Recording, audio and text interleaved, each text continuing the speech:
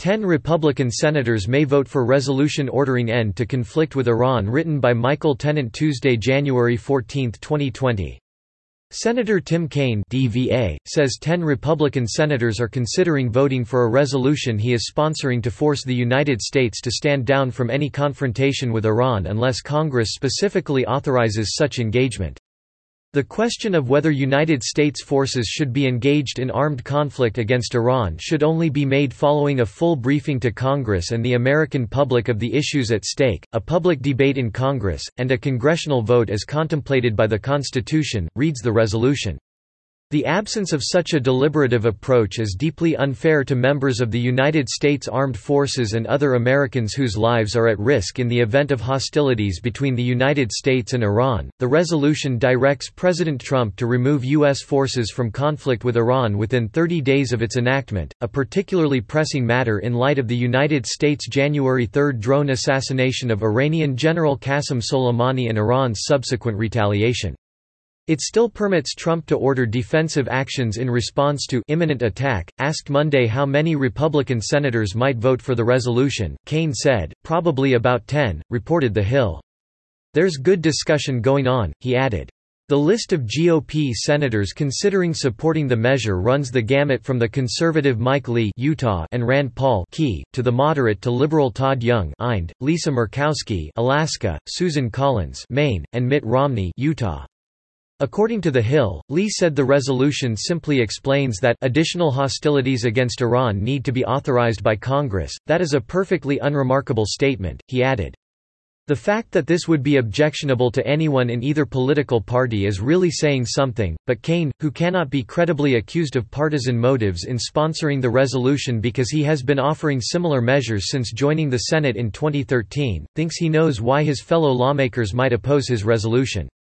Many members of Congress, what they want to do is hide under their desk, let the president just do whatever the president wants, and then they think they can escape accountability for the consequences of war, he told CBS Face the Nation Sunday. Kaine believes his resolution is especially needed given the less than satisfactory briefing on the justification for the Soleimani assassination congressional leaders received from the Trump administration last week.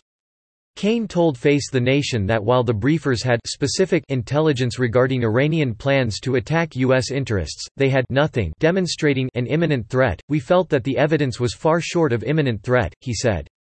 "We were mad that they were so dismissive of the notion that Congress would have anything to do with questions of war and peace." The administration's constantly shifting explanations for why Soleimani had to be killed at that particular moment. Trump signed an order permitting the assassination 7 months ago, coupled with Trump's typically dismissive attitude toward his critics. Whether or not the threat was imminent doesn't really matter because of Soleimani's horrible past, he tweeted Monday, have not exactly helped bolster its case for waging war without congressional authorization.